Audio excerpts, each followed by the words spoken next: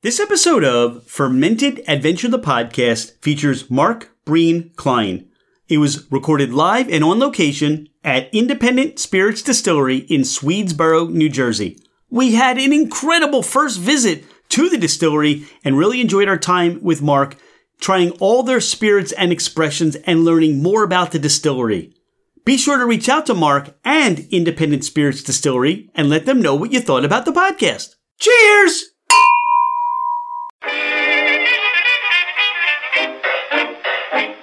Hello, ladies and gentlemen, craft spirit enthusiasts, and those interested in the intoxicating world of craft distilleries, cideries, meaderies, wineries, and the occasional foray into breweries.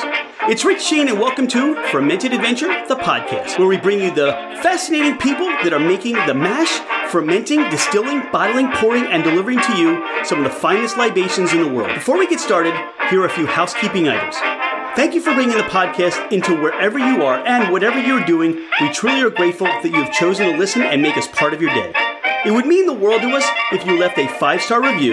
This helps us climb in the rankings, and it makes it easier for others to find us. Don't hesitate to leave us your comments as well. If the podcast didn't meet your expectations, tell us why. We're always striving to improve. You can find us at fermentedadventure.com. We are on Instagram and Facebook as Fermented Adventure. Email us at fermentedadventure@gmail.com. All right, FA Nation, let's meet our guests. He's Mark Breen Klein. I'm Rich Shane. Dawn Ranieri's here, and this is Fermented Adventure, the podcast, and we are at Independent Spirits Distillery in South Jersey. Mark, welcome to the podcast. Thank you for having me, Rich. It's good to be here. Mark, this is a Tuesday morning. We have a lot to enjoy from your distillery, and I can't wait just to learn more and share with our listener base and the world. How did Independent Spirits Distillery get started? It's kind of a long story, and it doesn't fully involve me. This is actually my mother's place. And 1 year before COVID hit, and she was trying to figure out, a couple years before, she was trying to figure out a business or something to do as my siblings were leaving the house and the world was changing. Looked into different options, maybe doing a brewery, maybe doing some sort of kitchen. You throw a stone in Jersey, you hit a brewery. Kitchens and little food things, not a good ROI. So maybe do something with medical marijuana. Costs about $1 million to get started, not something that this family can handle. And wound up landing on distilling. None of us had any experience with it. None of us knew anything about the business, but started the paperwork, got the loans, figured out the permits, and bought a 10-acre plot, built a building, and started distilling. There had to have been some, at least little bit of interest in spirits or alcohol consumption in the family. Is there any of that?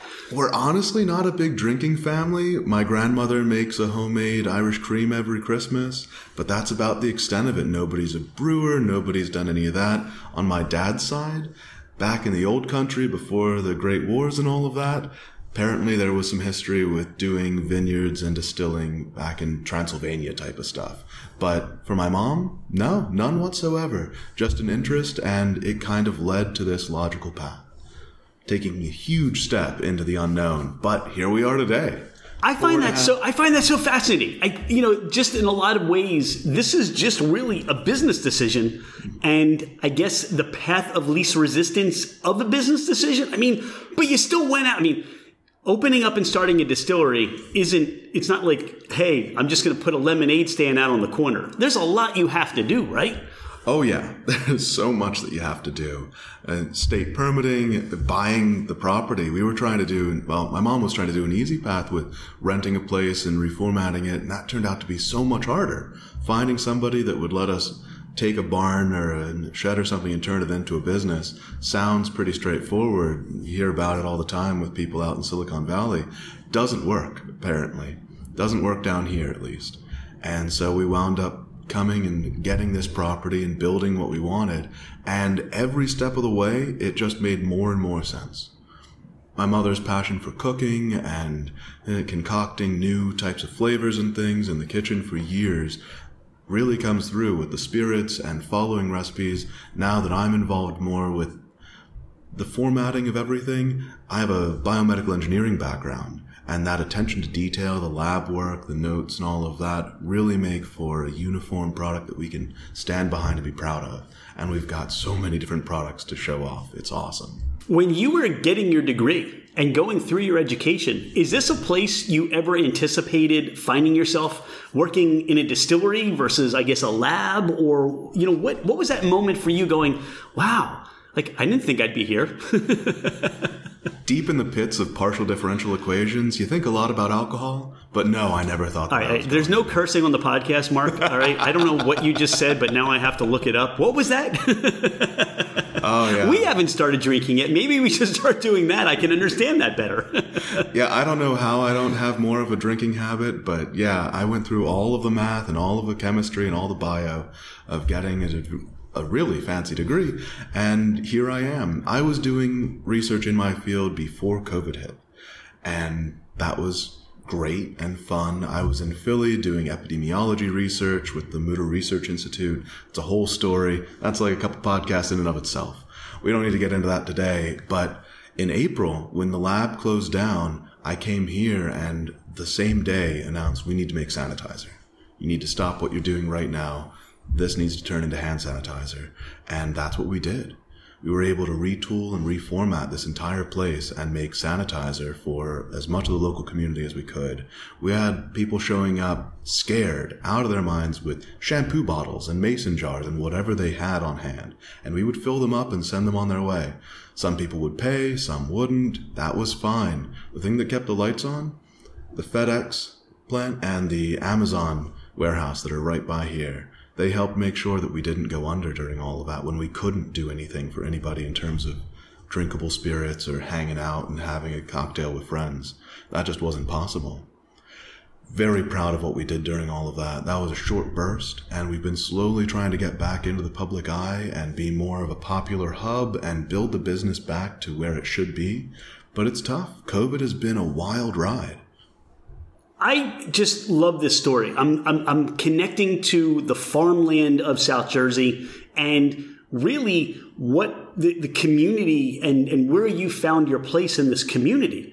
You're telling me a story about people would come with mason jars or whatever vessel they had just for hand sanitizer. But that's what people did in this community over, hundreds of years. They would take care of each other.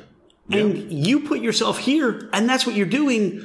And that's your place. And it started out with, well, what kind of business are we going to run? And now you find yourself like, hey, neighbor, got any more hand sanitizer? That's what I mean by it was kind of a haphazard start. And it all feels that way looking back. But then the bigger picture, it's very clear. And it makes a lot of sense, the path and the way that we've gotten here. And we're very proud and happy with what we've got.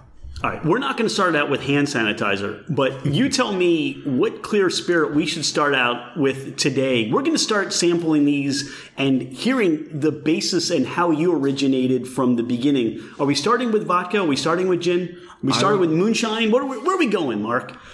Well, I would recommend the vodka. It's personally my favorite of the clear spirits from the jump. Okay. And you've got some nice vodka straight out of the freezer, as you should always keep your vodka in the freezer. Whoa, that's cold.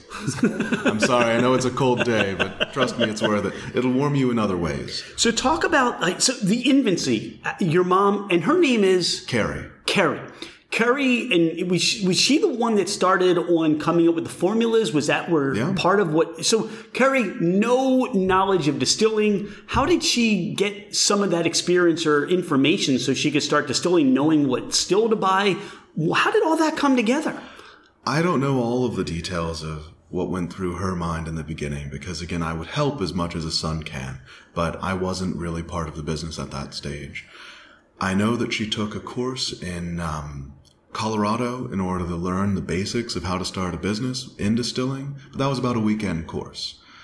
Beyond that, it was a matter of researching, reaching out to companies, trying to figure out the best options.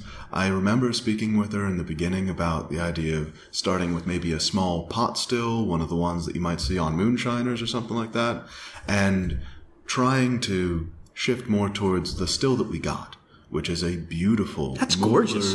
Yeah, German engineering to the max. That's the best way to express it if you ask me. But yeah, going with a larger still, a more expensive setup, something that's going to take more to dig our way out of the debt of, but is worth it because of how smooth it is to run, how reliable it is, and how much more control we have with something like that. So the vodka was your first spirit that you created, and this is one of your favorites. Yes. Talk about why and the base of the vodka. The vodka is a pure wheat vodka. For the gluten-intolerant celiacs among us, gluten does not survive the distillation process. It is 100% safe to drink. No worries there. But it is just a really clean, smooth vodka.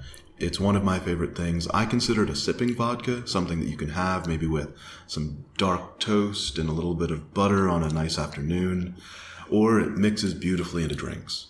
The versatility and the cleanliness of it.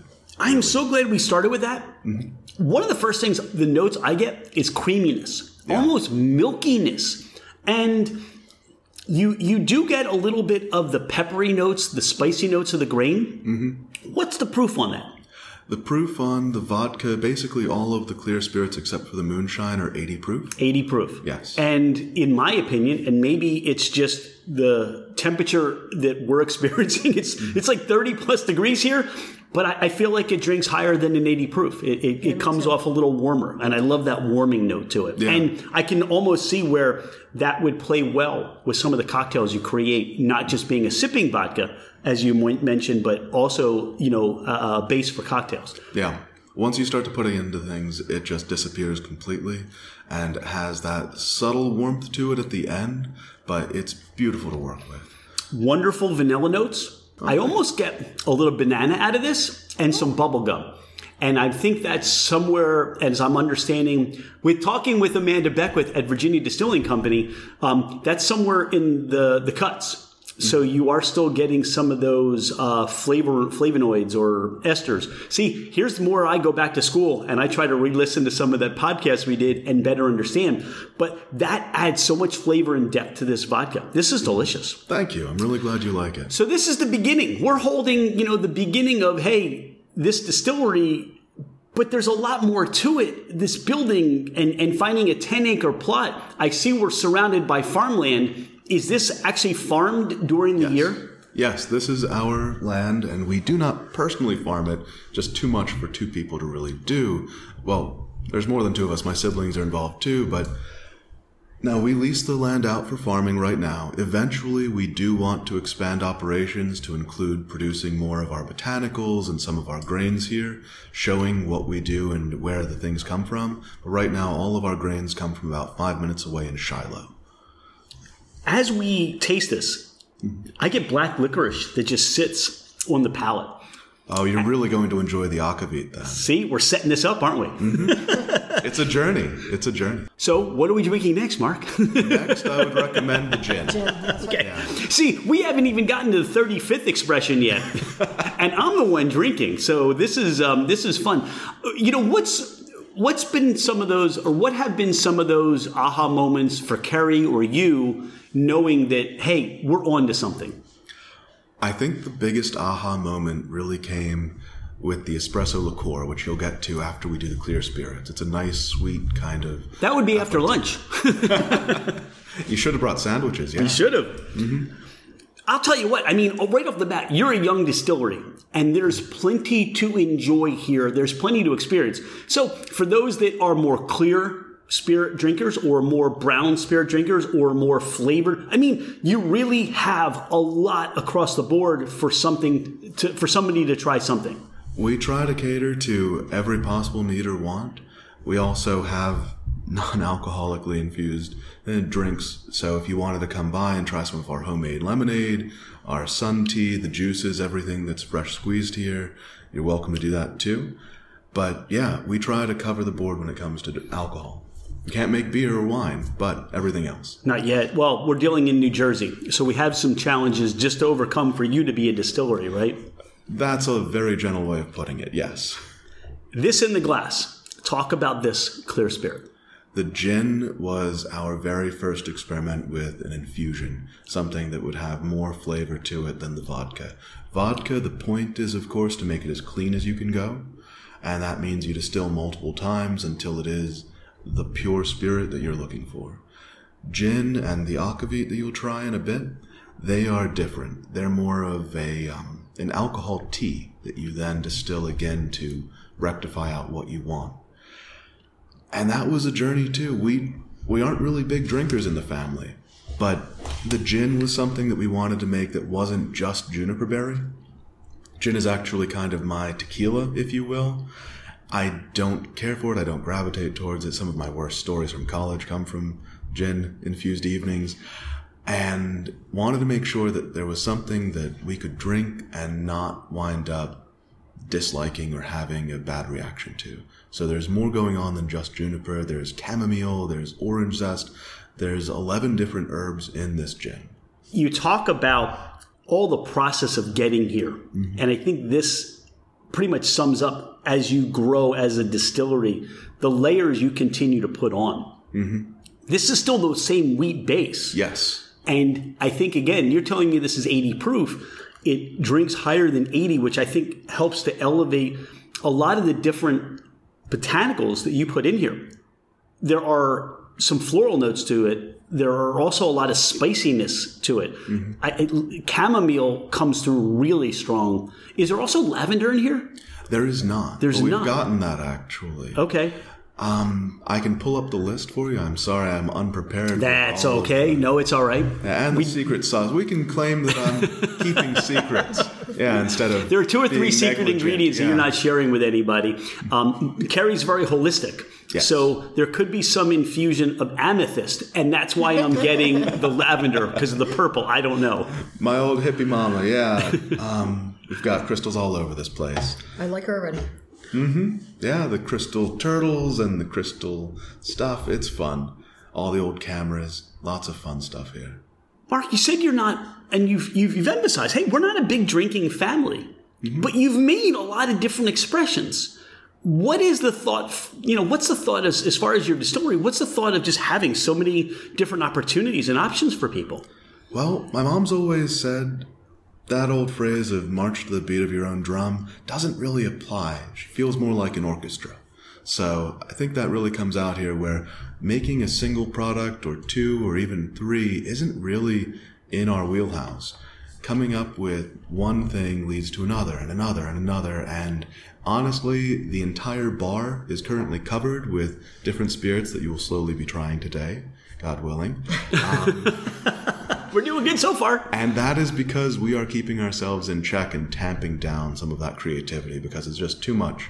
If we explode outward into every possible option, which we will get to eventually, it's just too much in the first couple of years like this. I want to do a spirit with every native and locally grown product we can get our hands on.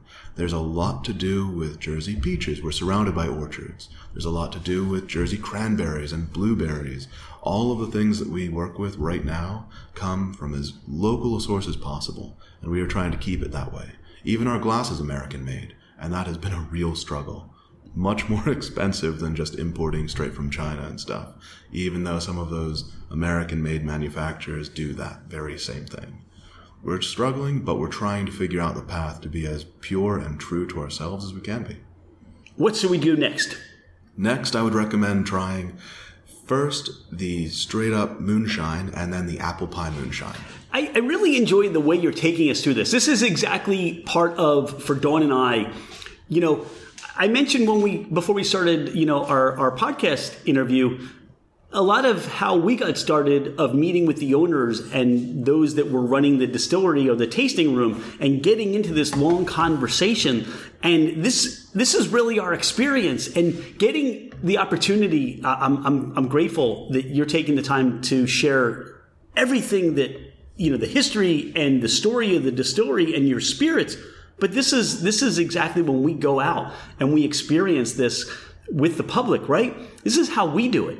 What has been your experience, or how have you been received from people that discover you or go on the Two Bridges wine tour? Very happy to be part of Two Bridges. We do as many events with them as we can and are looking forward to the next ones coming up. How has the reception been? What's it like for you to either be in the distillery or behind the bar when you have new people come in and they say, I just found you, I followed the GPS. What's that like for them? It's fascinating because every single weekend we're open, I meet a new neighbor, somebody who says, "Oh, I can see you from my backyard." I'm like, "Well, why didn't you come here 4 years ago?" And that's great because we're slowly expanding our bubble. Because we basically had a year of business before COVID hit, that really shut down a lot of our outreach, our marketing, our parties, our plans to expand the place organically have been stymied through that. And we're slowly getting our feet back under us. The reception that we have from everyone who walks through the door is resoundingly positive. It's beautiful to see. Never had a bad patron. Have yet to have somebody at the bar that's even rude. We had one person who didn't like the fact that our homemade sun tea isn't sweetened. That was the one thing. And I offered to give her sugar cube. Yeah. So yeah, it's been great. I never thought that I was going to wind up working in a distillery or behind a bar. Got through all of college without getting anywhere near that type of work. And yet here we are, and I'm happy. It's fun. It's engaging. I'm the type of guy who really thought he was going to spend his entire life in a basement laboratory doing research. And now I get to do research on stuff you get to drink.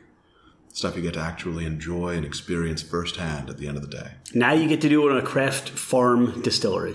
It's beautiful. What's the next one? We've got two things here now. We've got my 100% corn moonshine and the next evolution of that corn moonshine, my apple pie moonshine. So we should do the moonshine. That's the apple pie. And then, see there? Yeah, I got it. Yeah.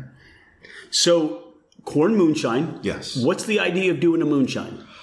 It's one of those things. We're on a farm. We're trying to figure out a motif, a kind of vibe to go with. We're a big red barn. And you got to do a moonshine. So we did a moonshine. Jersey's known for a lot of corn, and so that's 100% local sweet corn. There's so much character to this. There's so much complexity. Mm-hmm. And I'm enjoying a couple of things.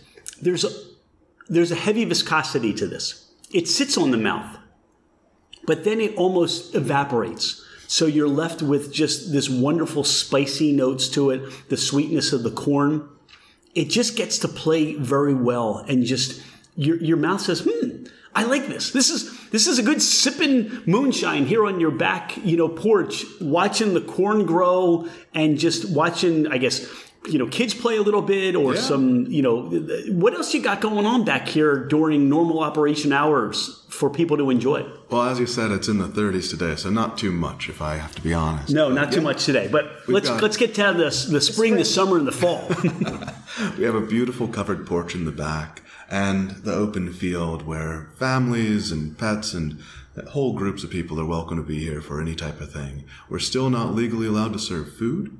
That's hopefully changing soon. So bring your own food. Please, bring your own. More than happy to have people with pizzas, and we get beautiful charcuterie boards and all sorts of fun stuff. And yeah, folks play in the back. We've got cornhole and different games and things. And it's a good time. It's a beautiful property. You get to watch the sunset right through the trees every day. It's lined up beautifully for that. So, yeah. What a fun... I'm like one of those things like, I discovered this new place. I mean, Dawn was saying, you came up on your Instagram feed, and I'm like, how had we not... We're 35 minutes away. Of course. We're so accessible to Philadelphia, the Delaware County region, Delaware. How did we not find you before? I mean, this is the same conversation I have with at least one new neighbor every weekend, and it's just a slow progression of expansion. We're slowly meeting more people that are in our bubble, but just haven't clicked that kind of journey together yet. And it's always happy for me when that happens. It's a little sad it didn't happen sooner, but hey, here you are. You made it. It took all these years for Dawn and I to find each other, and now we did. And now we found you. You're part of the family. Thank you. It is delicious. You mentioned that you're sourcing a lot of your grains within a 5-mile radius, or your products or your ingredients. Talk about your partnerships with your source providers, your grain providers. Really, all of my grain comes from one farm right now in Shiloh, New Jersey, Rabbit Hill Farms. Hillary, who owns the place, is amazing. She does great work, very high quality. And she brings the grain in, we process it how it needs to be processed, and We have a mill room where we can mill, but she also helps with that when we're too busy. And then it's, a matter of fermenting, distilling, bottling, labeling, and distributing all right here. This apple pie moonshine, where are you getting your apples from? We're getting our apples from Moods Farms, which is just around the corner as well. We roast our apples in cinnamon and then soak them in our moonshine and blend it down with a little bit of their apple cider. And that's it. Otherwise, it is the 100% corn moonshine that you had before. It's not a sweet moonshine. I've had that backwoods down country moonshine where it comes in a mason jar and a fly will die if it tries to get too close. That's good stuff, but this is different. This is something where, again, I consider all of the spirits we have to be something you can just sip on its own, but that just disappears in some hot cider on the porch on a cold fall day. It's beautiful. I appreciate exactly the experience that you described that I'm having, and that is, it's not overly sweet. I get the cinnamon. I get the tartness of the apples. For what I'm enjoying here, this was very pleasing because it wasn't that sappy, sweet, artificially flavored. Right. It's very natural. Yeah. Apple moonshine. Not a single thing here has any type of artificial flavoring, no syrups or any of that stuff added. When I get to the espresso liqueur, which will be coming up soon, that is a cold brew Italian espresso. We make the simple syrup base here. We know exactly what's in it. Every drop of everything.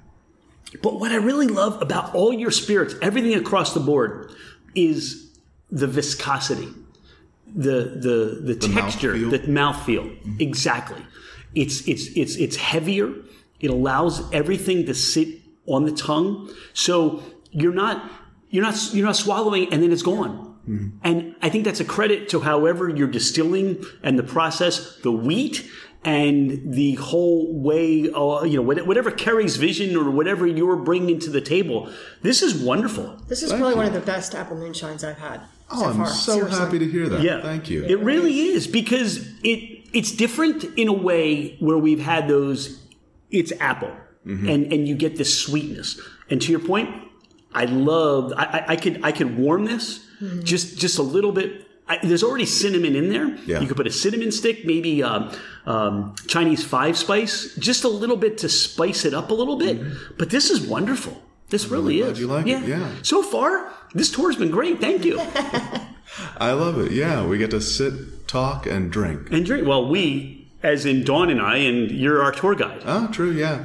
I'll keep a steady mind so far. Thank you. Pardon the interruption. If you like what you hear, if you love what you're hearing, please share the podcast. Please take a screenshot of the podcast, post it on your social media, tag us, just to let everybody else know about Fermented Adventure, the podcast. We'd be grateful for your help to grow our podcast. So what would you suggest we go to next? I think there's a lot to go to. I mean, to the listener, this is why you want to find a way to come to this distillery, because there's so much to try and experience here. Oh, yeah, and we're not even going to touch on the menu today, really. We have basically a Jersey diner menu full of cocktails.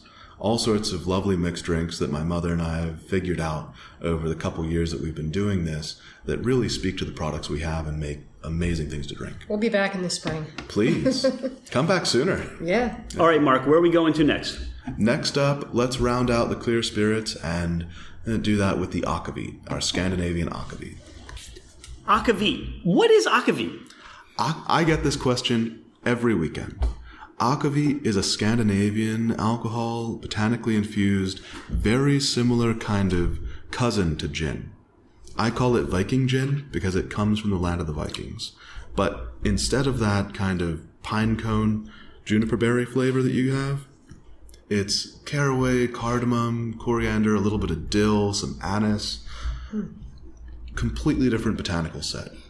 Mark, I must have had a bad Akavit experience the first time or second time we had it. Oh, yeah? I say that because it didn't taste this good. So I don't know what their Akavit was, but I love all those spices that you get in here. Mm-hmm. And the last thing is you get this dryness and all those spices coming together just kind of play in harmony. Like you said, your mom created an orchestra, right? Yeah. In a way, this is the quintessential orchestra where all these spices come together and play. Did you mention mint in here? No, there is no mint. The base of this is This is also a wheat. a wheat. So this is just your wheat spirit. You are infusing this Yes. with all these spices, Yes. and then does it get distilled again? Yes. Wow. That's delicious. Too. Yeah, so the process for making akavit is very similar to the process of making gin. You make a neutral spirit, the wheat, a very clean base, and from there, you infuse it kind of like making alcohol tea.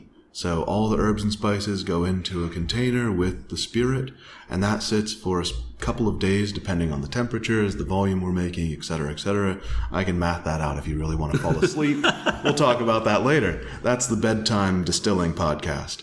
But after that time has passed, it goes back in the still, gets redistilled, and all of the tannins and the color things that you see in a brown tea stay behind.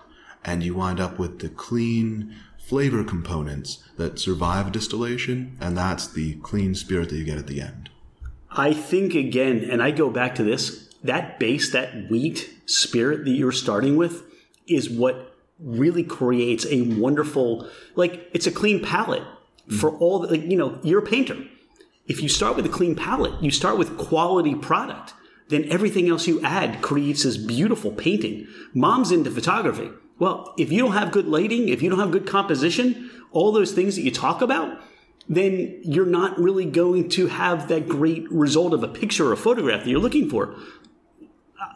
Kudos to you guys, because this wouldn't be as good without that base spirit. And then what you're doing is you're elevating everything else from there. I get that licorice that comes off that note that I get at the end, which with all those spices, this is wonderful. I'm really glad you like it. Akavit is one of those things like gin. It's an acquired taste, but people who enjoy it really love it. And there aren't many akavit distilleries in America. It's fairly hard to find. I was really impressed that you had actually heard of it before. I normally spend a couple minutes every weekend explaining what this thing is. And it's very nice once you get into it. It works beautifully when you start to open it up with a little bit of seltzer or a little bit of juice. That set of botanicals really plays beautifully with other stuff too. Yeah, you mentioned, like, you do cocktails here. What cocktail do you make with the akavit? Do you do a little seltzer, or when you mention juice, what kind of juice do you add to that? We make our own lemonade from scratch here, and we do a Jersey Dane, which is lemonade, a splash of cranberry, and the akavit, and those citruses really play well with it. But one of my favorites is just seltzer, the akavit, and a little bit of berry in the springtime when we get berries back. We do seasonal stuff, so it's not currently on the menu. But, yeah, we work with those, and it thrives in simplicity. What I'm thinking about as you're describing that too, the aperitivo, where it's a number of different botanicals, you add a little bit of seltzer to it or a little club soda, and that's all you need. Yeah. Again, that's all you need with this. But I love the idea of throwing some berries in here too, brighten this up, a little bit of the sweetness. Citrus, yeah, and the citrus. A little bit of sweet. That's really delicious. Does. Yeah, I muddle blueberries or raspberries, whatever I have on hand. You know, every time we talk about this whole conversation, I keep saying to myself, and your family doesn't have any experience in distilling and you don't like drinking. Really, no. This is funny to me. It kind of sounds like us, though. We have all these bottles and we don't drink during the week, but people probably think we drink a all the lot. time. That's wonderful. This is good.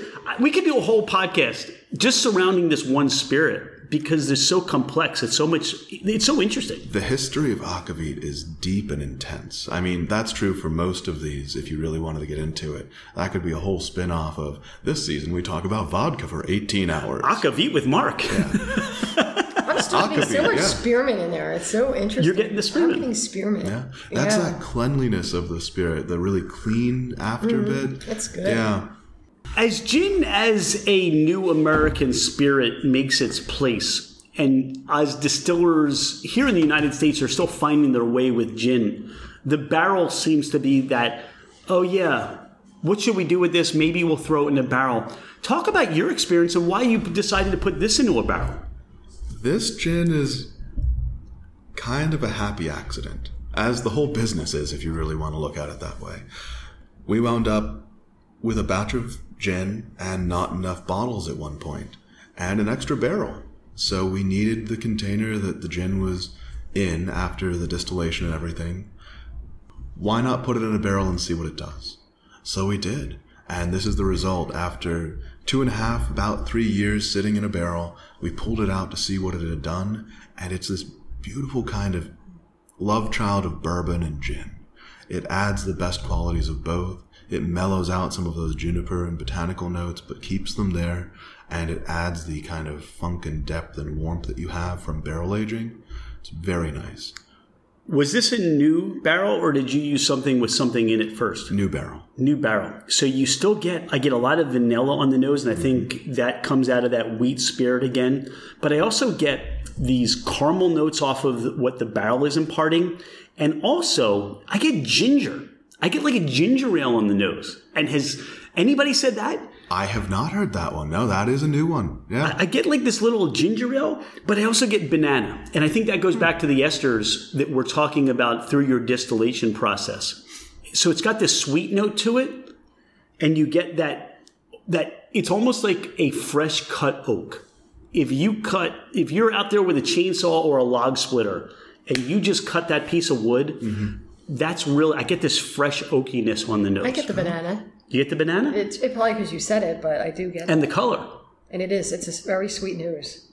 Fascinating. I pick apart flavors myself, of course. I need to for work, but it's wild to watch the two of you go. It's really cool to see. You have such a sommelier's kind of nose for these things.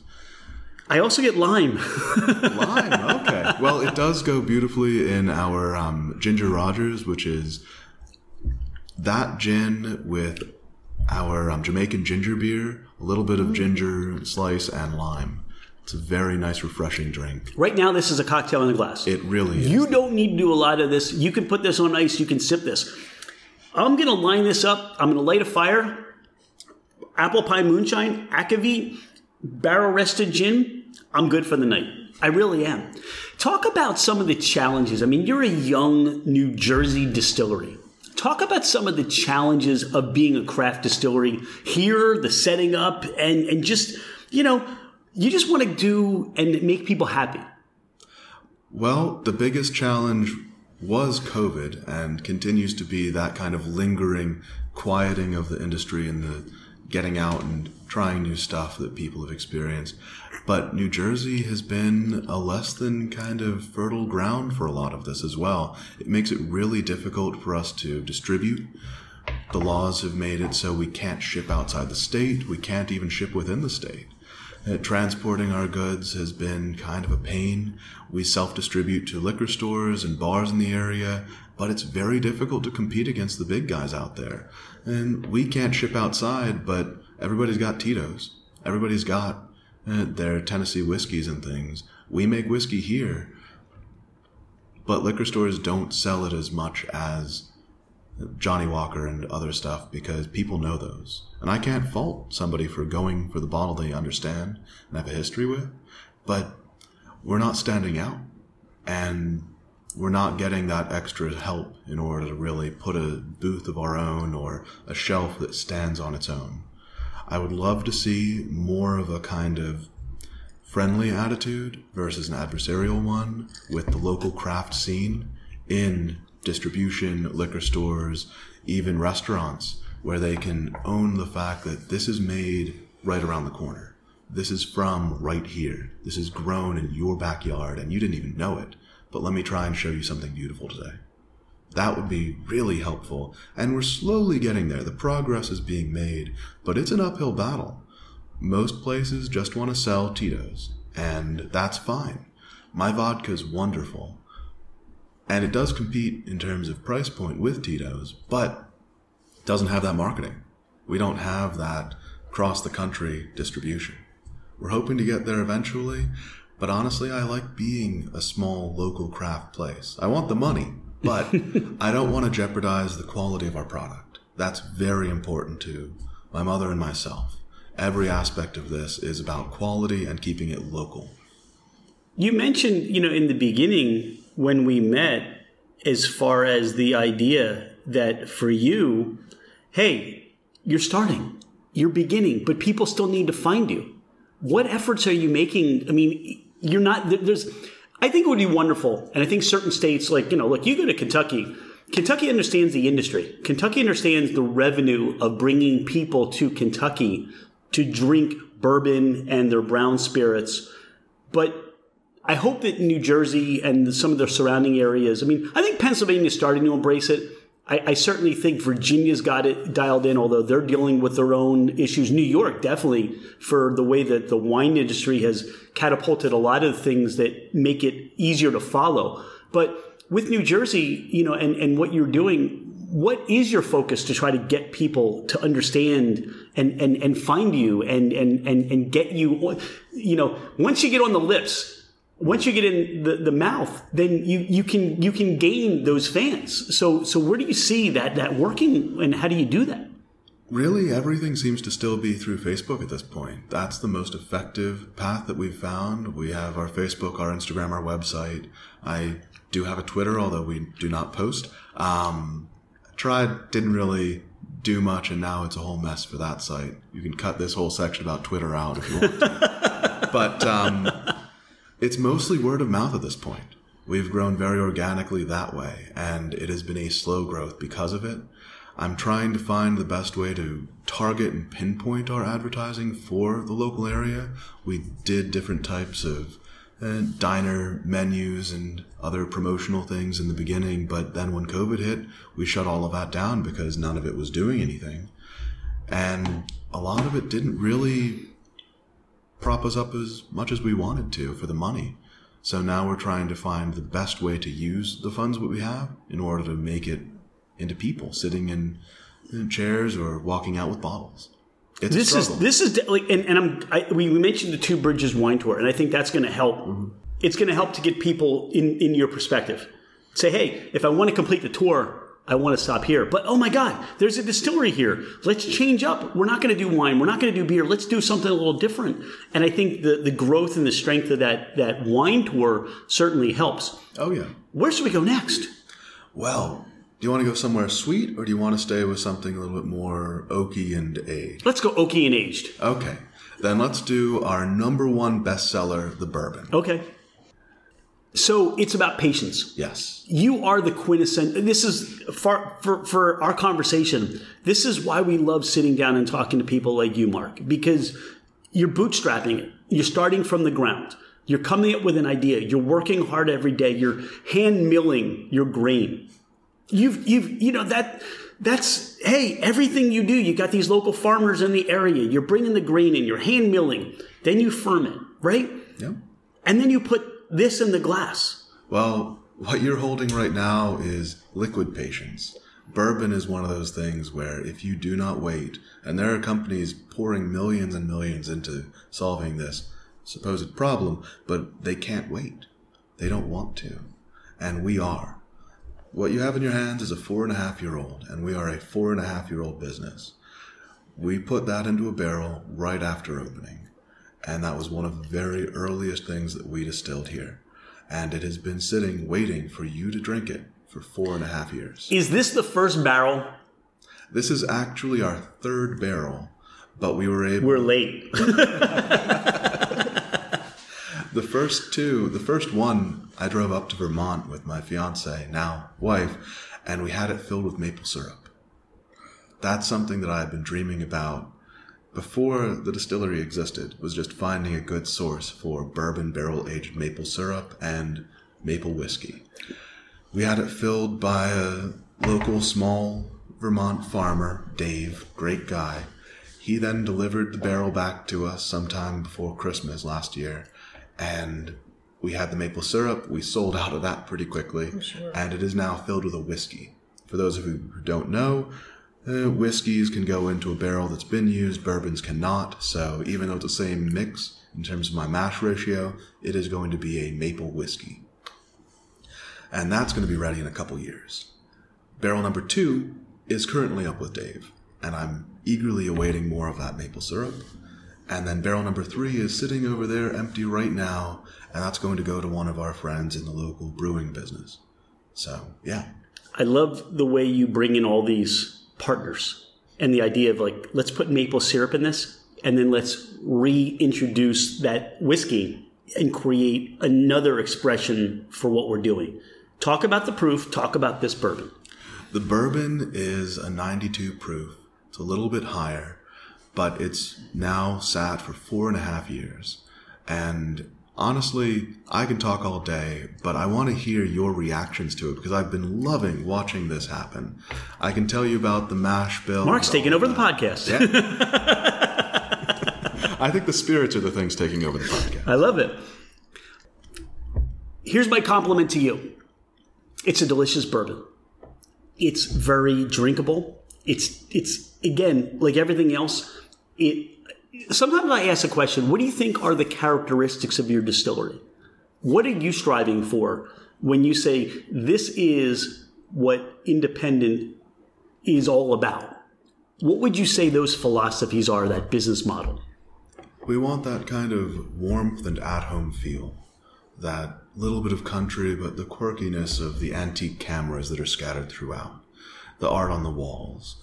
And the genuine craft of what we do to come out and be really visible and obvious to everyone who sees it and experiences through taste. You can bring that home with you. That's the real point. We want to share. This isn't one of those things that we're trying to keep a secret or trying to hide from others. We want everyone to experience a little bit of this. I love that. And that's what I get. Again, you're communicating and I'm receiving exactly what you're trying to give as a total experience. You made a decision, or Kerry made a decision. We're not going to lay down 15s or 10s. We're gonna stick it in 53-gallon barrels. Yep. What was the decision there that you weren't going to make sure you had, a brown spirit, a bourbon, a rye, because that's what everybody's clamoring for, it seems. Why wait? What was the thought process there? Stubbornness. Okay. No, I mean, because a lot of people say, hey, like, because you're going to people that walk in the door, you say, hey, what do you have? We have gin, we have vodka, we have moonshine. Well, what about bourbon? Well, it's not ready yet. You got another 2.5 years to wait, where you could have put something out quicker.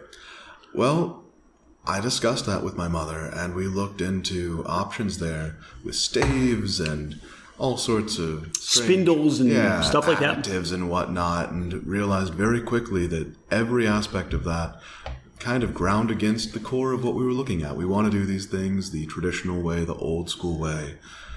Not necessarily the right way, because there is no right or wrong in a lot of this. There are some wrong ones, but we don't talk about those.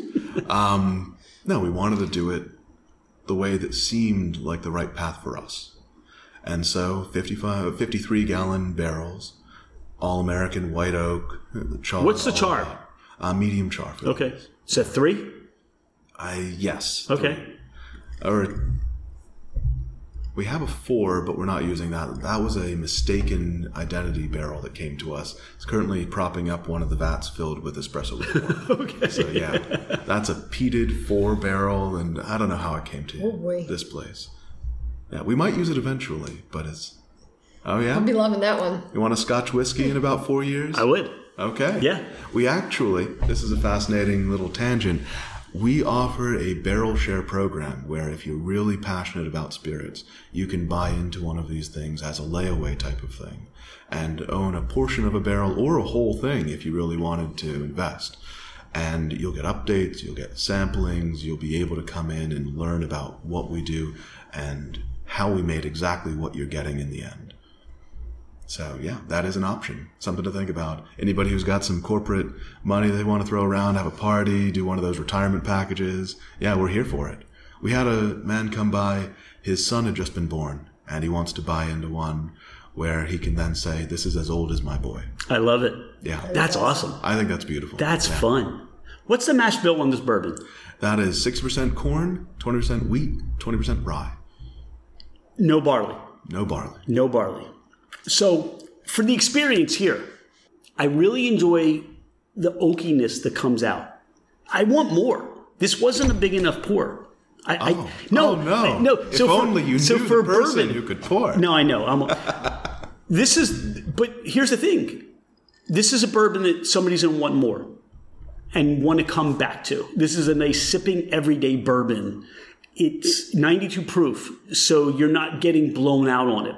You allow that rye to come in. You allow the spiciness, the sweetness of the corn.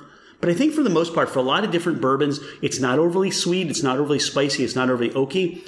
You really let everything play through well in harmony. Thank you so And much. it's a nice balanced bourbon.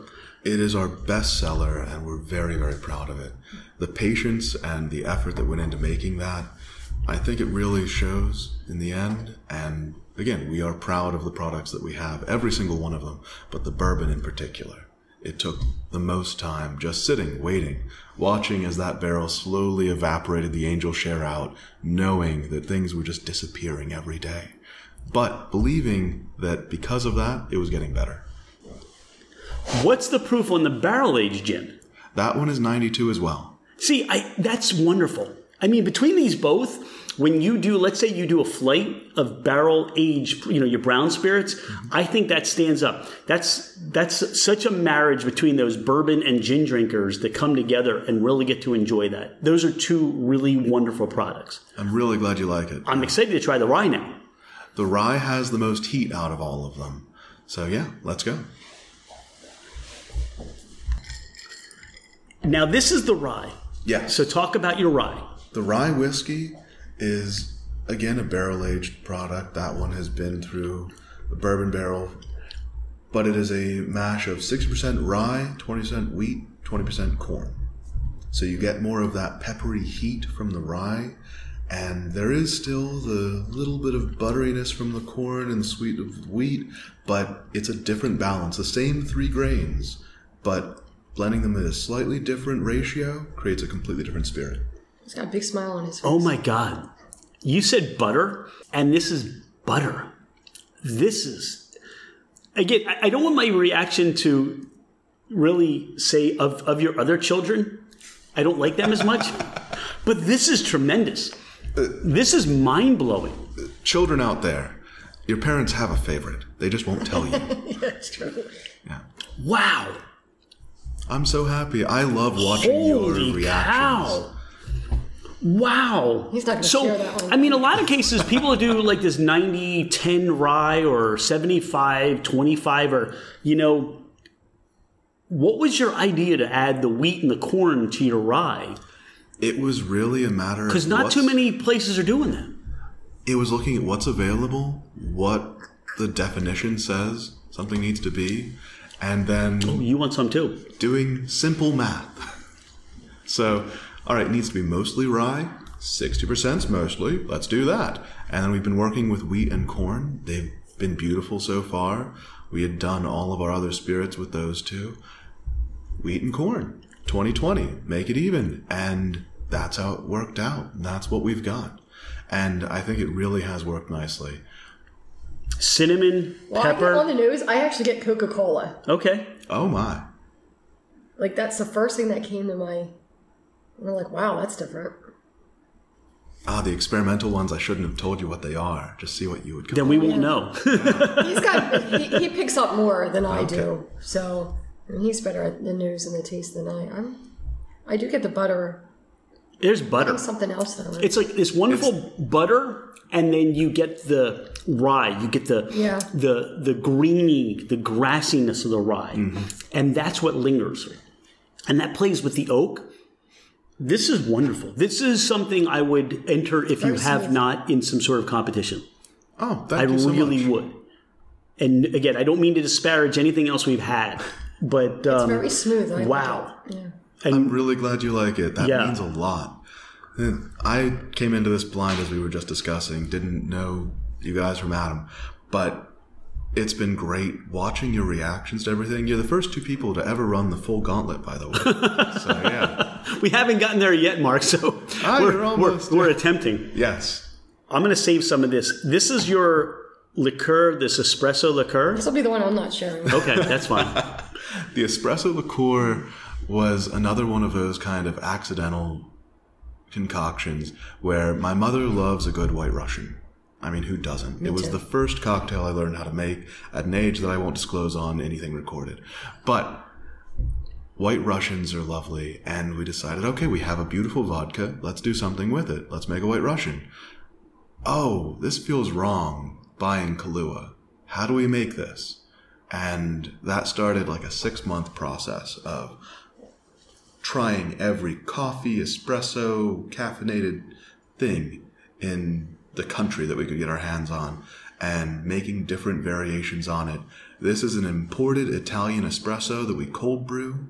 We soak Madagascar vanilla in our base neutral spirit, and we even make the simple syrup from scratch, where we just use sugar and water, and we cook it down and caramelize it so it gets a deeper kind of rich note to it. The mouthfeel, again, is beautiful. I'm in love right now. Seriously. It's my number 2 bestseller. After the bourbon, that one, it kept the lights on during the stage where I didn't have a bourbon. You make a coffee liqueur the way I like to drink my coffee. Sweet, but bold and bitter. Again, across the board so far, everything we've had, there's depth, there's flavor, there's character. You don't just throw coffee in your neutral grain spirit, your vodka, and say, hey, we've got a coffee liqueur. You took 6 months. Yeah. You experimented. You brought this in. You brought that in. You made your own simple syrup. And this is the result. This is worth the time. This is worth the effort. I'm like blown away. And I don't mean that to say that, in any way negativity to what I expected. And I told you that. It's just we come in with a clean expectation. But this has exceeded the expectation. I would say you guys have been in business for 15 years. You've dialed it in. You figured it out. There was no COVID. You didn't take off 2 years, trying to find your way. This is wonderful. Yeah, the espresso liqueur. I'll often slip people just a little tiny drop or two to try it if they didn't get it with their tastings. And almost always a bottle goes home. Mm-hmm. I put a drop of that into my wife's coffee almost every morning, or I did. And until she figured it out. Oh, she knew. She's a school teacher in North Philly. Okay. And I swear I've saved lives thanks to this. Nice. So, yeah. That's awesome. Thank you. Yeah. Again, super proud of that one.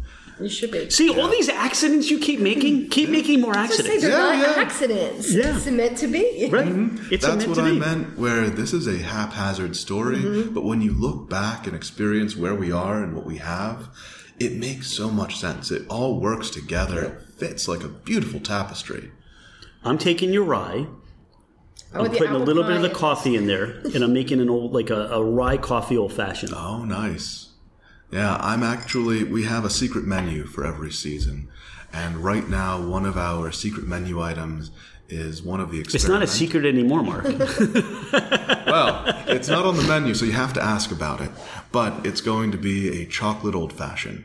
And now that you've tried the espresso and the rye, those are the last two of our available spirits and bottles. We have a couple experimental things behind the bar that aren't currently available anywhere but here.